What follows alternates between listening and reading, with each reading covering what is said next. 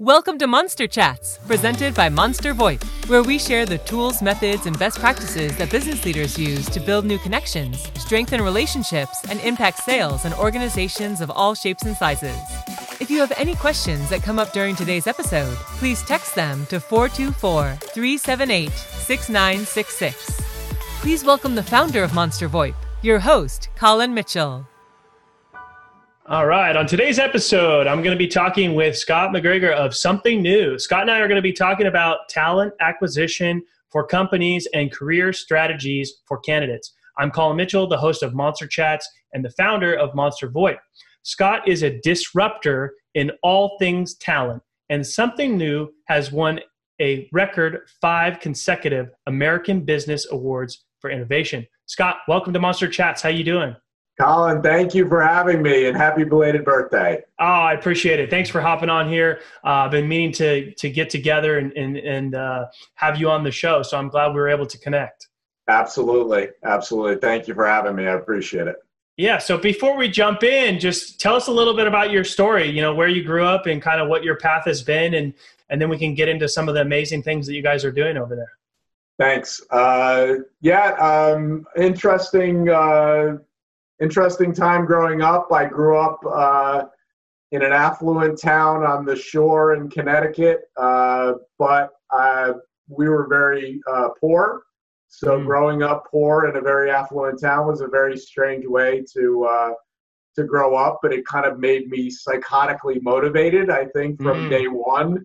Not probably for the things that people would think. It wasn't for the material things. It was to alleviate the stress that I saw my parents had. I knew Christmas time and birthdays were times when they were going to buy presents that they just couldn't afford, and that's stressful when you're a kid. So I was always super motivated, very into sports. That was kind of that leveled the playing field, I think, to a degree growing up. As a competitive athlete, and then fell into a career in sales. Very quickly got into a leadership position, never looked back, and started Something New 5.5 years ago due to utter frustration with my experiences with the recruiting world. Wow, I think we have very similar stories. I didn't think I realized we had so much in common. I too grew up very poor, and that's kind of what is my drive has driven me to become an entrepreneur. And I went into an industry and started in sales and worked my way up and was frustrated and said, I think we could do this on our own. It's very interesting. What type of sports did you play, and what level? I was a football player and a baseball player. I wanted to play D1 baseball, but I wasn't a kid who was going to go and, go to USC or go to Miami or a big program like that. So there was a program in Connecticut that was D1. Jeff Bagwell, who played for the Astros, was a friend of mine growing up. He was going there, and between that and a recruiting visit, decided to go there. Wound up blowing out my back.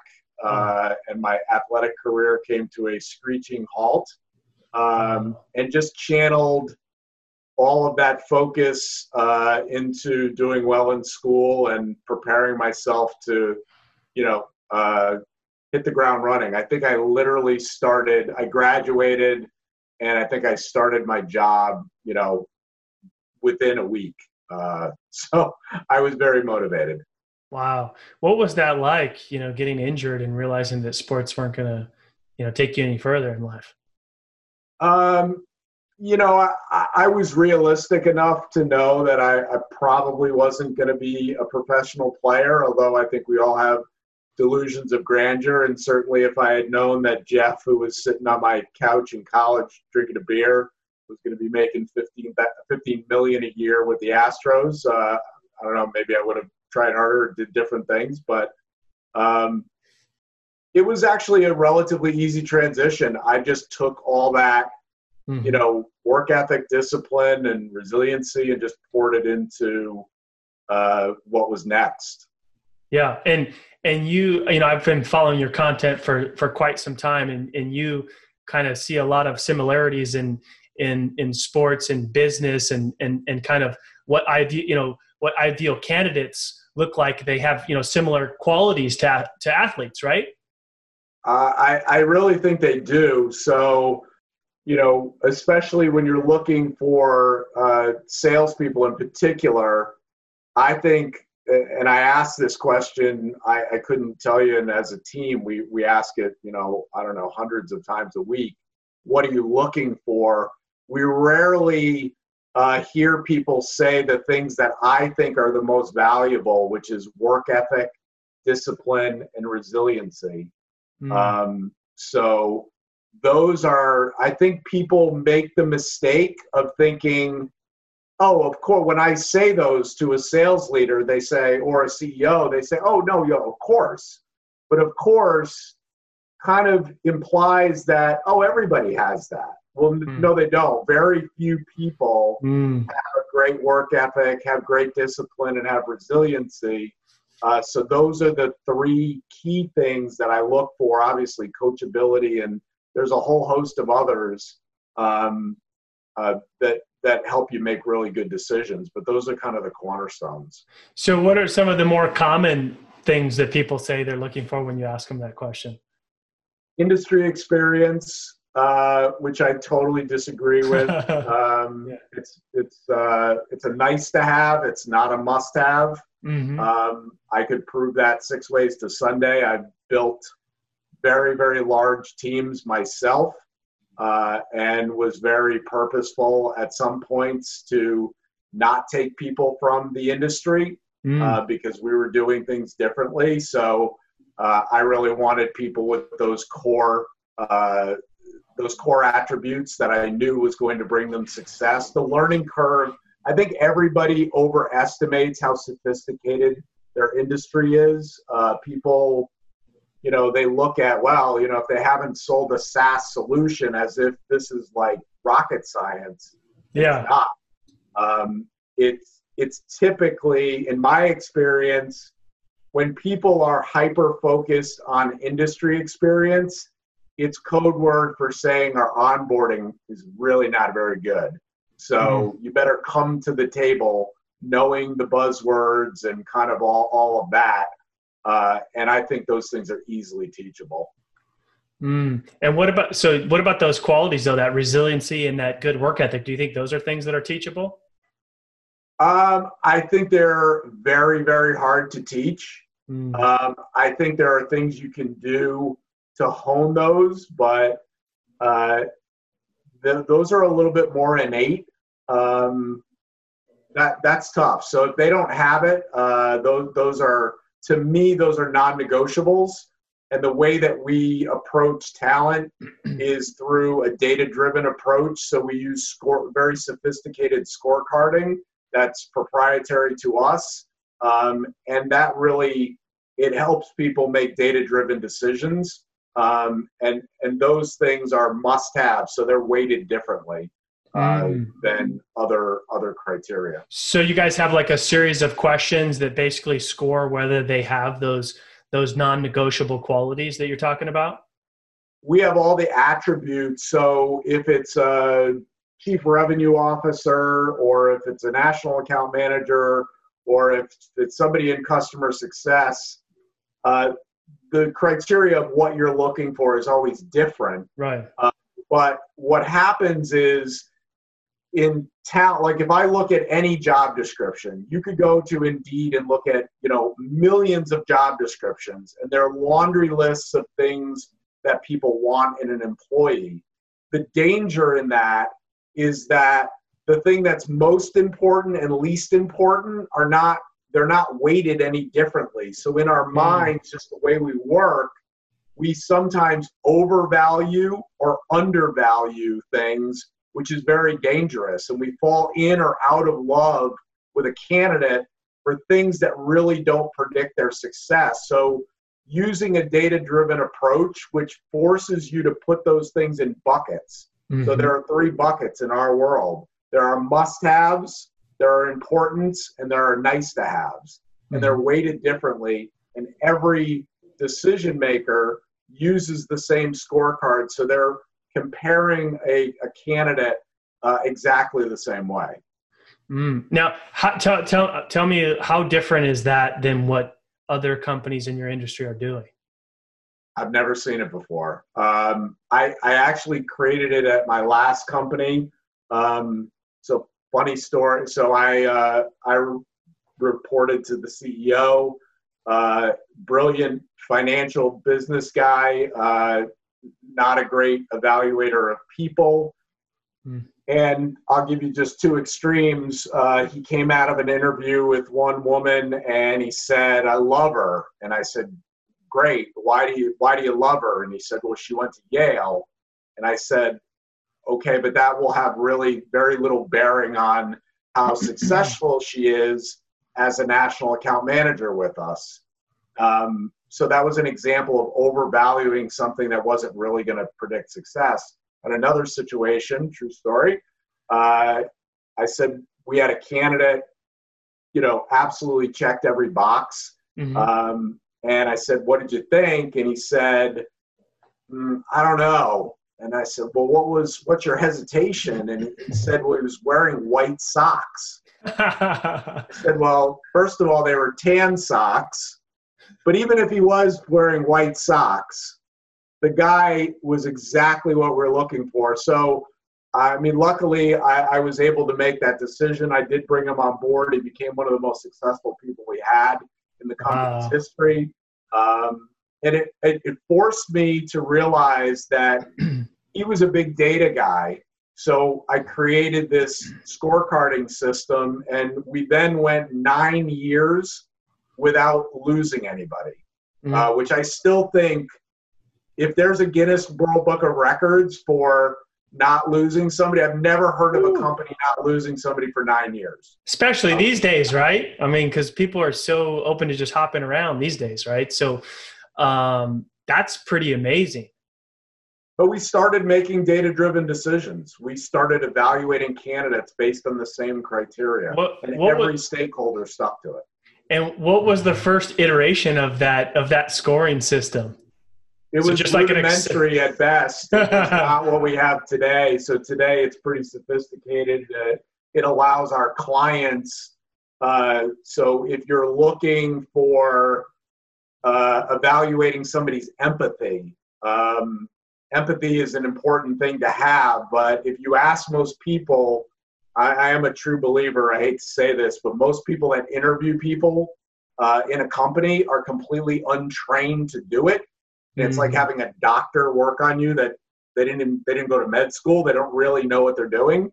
So that's kind of dangerous. So we give them behavioral interviewing questions that they can ask to uncover somebody's level of discipline or empathy or whatever it might be.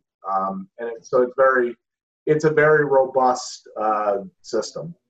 And I'm assuming a lot of this stuff's being done virtually now. So how is that, like a lot of these interviews are now virtual considering the times, how has that impacted any of the process that you guys have in place? Yeah, it's still most important to really look past a resume, look past a LinkedIn profile, really get to know the person. I mean, obviously we're using Zoom now more than ever to vet and evaluate people. I do see companies still doing kind of what I would consider silly things, and we try to coach them not to do those things. So it's like the interviewer is on Zoom, but not on video, and the interviewee is on Zoom, but on video, and it's super awkward, and it's not a great candidate experience. So I think sometimes people just don't think through that, but when you think about talent nonstop all day, every day, you're able to coach people even in this kind of new world of virtual vetting. Right. Because if they're getting the rock star candidate that they're looking for, but not doing their part to be the type of company that candidate's going to be interested in, then that's going to hurt them big time, right? Yeah, I mean, I think everybody, and we coach everybody to go into it. If you're a candidate, there's no downside to the company that you're interviewing with there's no downside in you wanting the end result to be them falling in love with you. And as a company, there is no downside to wanting every single candidate to fall in love with your company. Because we live in a small world. We're all connected now digitally with things like Glassdoor, just the way that you treat people. I think a mistake that's often made, Colin, is companies are going to hire one person. They evaluate 100. They don't care about the 99. They care about the one. And what they don't realize is that those 99 will either become advocates or adversaries. So they're either going to say wonderful things about your company, even if they don't get the job, based on how they were treated in the process. And that's really important, especially, we were in a very competitive candidate market. We're not right now, but I think that will hopefully rebound. But regardless, it's just how we should treat each other as human beings. And there's no downside to wanting every candidate to really fall in love with the company. Yeah, absolutely. So just tell me, I'm sure there's some coaching that goes on around that too, right? Like not leaving the candidates hanging, maybe, closing that loop properly. What are some of the things that some maybe actionable things that you coach, clients on that they should be doing to make sure that even if the candidate's not a right fit now, making sure that they still have that same, like, hey, I really love that company. You hit it on the head. I think the number one pet peeve for candidates is lack of communication. So people can handle, regardless of the old movie, people can handle the truth. And if you give them feedback, people just want to know, where am I at in the process? The other mistake I think that's made is people don't verbalize their concerns. So it's very, very, very common that a company will interview a candidate. The candidate will think, wow, that went great. We talk to the client. The client says, I really like Colin, but I'm concerned about this, this, and this. Our next question is, did you address that with Colin? And the answer we get back is no. Well, you have to address it with Colin so that Colin can then say, I can see how you could think that I was a job hopper or whatever, but here's kind of, and maybe they are right, but I think, having the courage to say, hey, this is a concern, because at the end of the day, what do we all want? We all want good fits. Candidates want it, companies want it, but sometimes there's a hesitancy to do some of those simple things. Right, and it's a win on both ends by expressing those concerns, because it gives the candidate either the opportunity to clear up that concern, or if they don't do a good job of clearing up, it just validates that, hey, that really is a concern, and they're not a great candidate for us. Yep. Absolutely. All right, so let's go. Let's shift gears a little bit and talk a little bit more about career strategy and the candidates. Because the job market has changed drastically. Due to COVID, there's millions of people now on unemployment. What are some advice or some suggestions or some things that you can give the candidates, the job seekers out there, on how to either be rock stars in an interview, or how they can maybe change what they're doing, or give them some tactical tips? Yeah, I think it starts with actually having a career strategy. So most people are not thinking multiple steps ahead. And unless I'm talking to somebody who is literally at the end of their career, even if I'm talking to somebody who's maybe in their 50s, they may have 4, 5, 6 more jobs before they retire. So having a strategy of how to get to your next opportunity and we call it playing chess as opposed to playing checkers, that you're thinking a couple steps ahead and being a little bit strategic. I think it starts with kind of having a strategy. It starts with really evaluating, what do I really want to do? What do I like to do? Not just what have I done, but where is my passion? And if it lies outside of what you've done, how do I pivot to get there? I think that's really important. Figuring out how to use a tool like LinkedIn. I think I hear this all the time. People say, oh, I use LinkedIn. And I look and I see they have a profile, and it's not a very good profile, but they have a profile, but they have no engagement on the platform. Mm-hmm. So they don't really use LinkedIn. They have a half-baked profile. And again, that's a mistake. So another kind of quick tip, most job candidates hyper-focus on their resume. It's a huge mistake. So it's just numbers. So if you were in the market for a job, I would ask you right now at 4:30 Eastern time, how many people could be looking at your resume? The answer is the number you've sent out, 10, 20, 30, whatever. There's 690 million people on LinkedIn that at this very second could be looking at that person's profile. So having a perfect LinkedIn profile and then just transferring that and making that, making your resume perfect, you have to have both. But it's much more important to have a perfect profile on LinkedIn, and then to really use the platform to build a brand, to engage, to become a thought leader.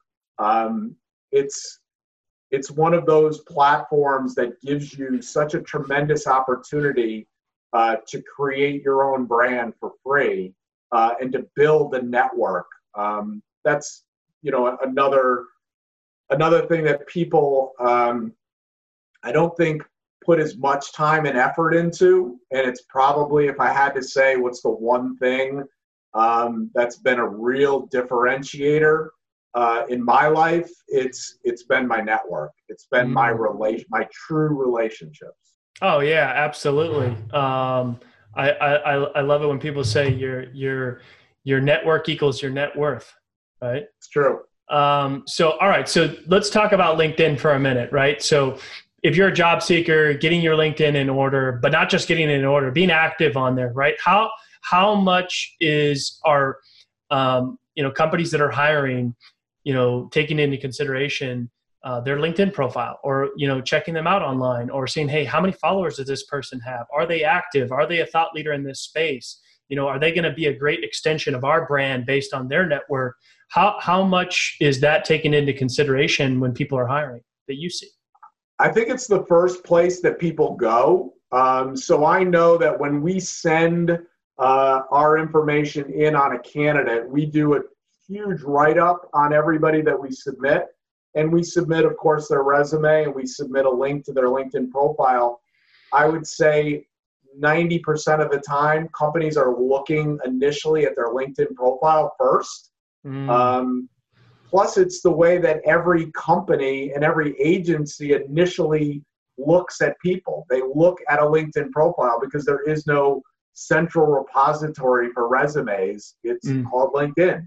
Right. That's where people go. So it's really important. I think the most progressive companies, especially sales organizations, are really looking for people that understand social selling. And that understand the power of that. I can just give you an example.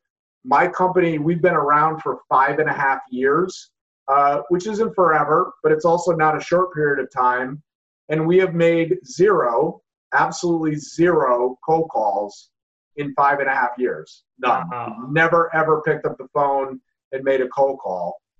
It's all through inbound, because of the network we have and because of the content that we're putting out. Wow, that's incredible. So that's pretty amazing. So 5 years, no cold outreach, all inbound, based on network, based on social media, based on content, 100%. Yep. That's incredible. I want to talk about LinkedIn for a minute for the candidate again. So you said, when you put that write-up of a candidate and send it off to the client, it's got a write-up, it's got their LinkedIn profile, and you said something that's really important. The first thing that they do is they click on that LinkedIn link. right? Yep. They get to see a picture of that person. They get to see their job history. They get to see anything that they're talking about, engaging with. Now, how much do based on what they see on that profile, do they then decide to continue to read the write-up or to even look at the resume? Or talk to me about that, because I think there's some things to touch on there. It's a fantastic point. So I think no one likes to hear this, but I think it's true. I think we live in an insanely lazy world where a paragraph seems like War and Peace. Mm-hmm. It's not, but it seems that way. So people don't like to do a lot of reading. They want to quickly look at something. So although we spend a tremendous amount of time putting write-ups together, people will make a judgment based on just, hey, I looked at this profile and it didn't seem to match what we're looking for. Meanwhile, we've spent 2 hours or more because we have a double vetting process. Only 3% of the candidates that we vet actually make it through to our client. So if they get to our client, they're definitely hitting the target, if not the bullseye. So it may look deceiving on paper, but especially in the startup world, you see this a lot where you may see people that have had a lot more jobs than maybe you'd be comfortable with, but oftentimes that's because of an acquisition or it's because of company went out of business, and there's explanations to it. But on the surface, looking quickly, you could say a person's a job hopper. I don't really think they're a viable candidate. And that just validates even more that how important having that polished LinkedIn profile and actually using the platform is a huge component to whether you even get an interview or not. I agree. I think having a perfect profile is just the starting point. Right. It's just you're only a portion of the way there. It's then engaging, whether you're posting content or whether you're engaging with the content of the people that you want to develop a relationship with, as potential mentors or influencers or bosses or whatever the case may be. Well, it's your polished profile. It's then, how many mutual connections? How are they posting original content? Are they engaging with content? What are they talking about? How many followers do they have? Like all that stuff can be found out on LinkedIn in a matter of a minute or less. Yep. And I mean, I don't know. I could almost see a world where resumes go away and it's submit your LinkedIn profile. What do you think about that? I wouldn't be surprised. I mean, it's a resume should just be literally a regurgitation of everything that's on LinkedIn. Right. If anything, a resume is a truncated version of your LinkedIn profile, because obviously on LinkedIn you can embed video and there's so much more. You've got a lot more leeway on the platform. I'm sure that day is coming. Awesome. Hey, so I know we want to save a little bit of time. You guys do some amazing things there. You're always giving back. I mean, I've seen your videos where you're out on the streets giving out things to people in need. You also have a nonprofit. Let's spend some time and talk about some of the good things you guys are doing over there. I appreciate it. So when I started the company, our ability to give back was probably the most important element to me in building a company that really had that as its core DNA. So the problem, as when you first start a company is you don't have any money. So I knew I couldn't just be writing out checks and that would have been great. But so you have to get creative and you have to think of how do we give back in a meaningful way? And I thought, what are my assets? So one of my greatest assets that I had was my network and just an amazing group of people that I'm blessed to know. So we came up with the idea to write books that would all the money would go to charity. So we wrote a book called Standing O. It's all chapters of gratitude for life lessons learned. So Coach Dick Vermeil, who won a Super Bowl with the Rams, he wrote the foreword. Tiki Barber, who is a legendary New York Giant, wrote the cover quote.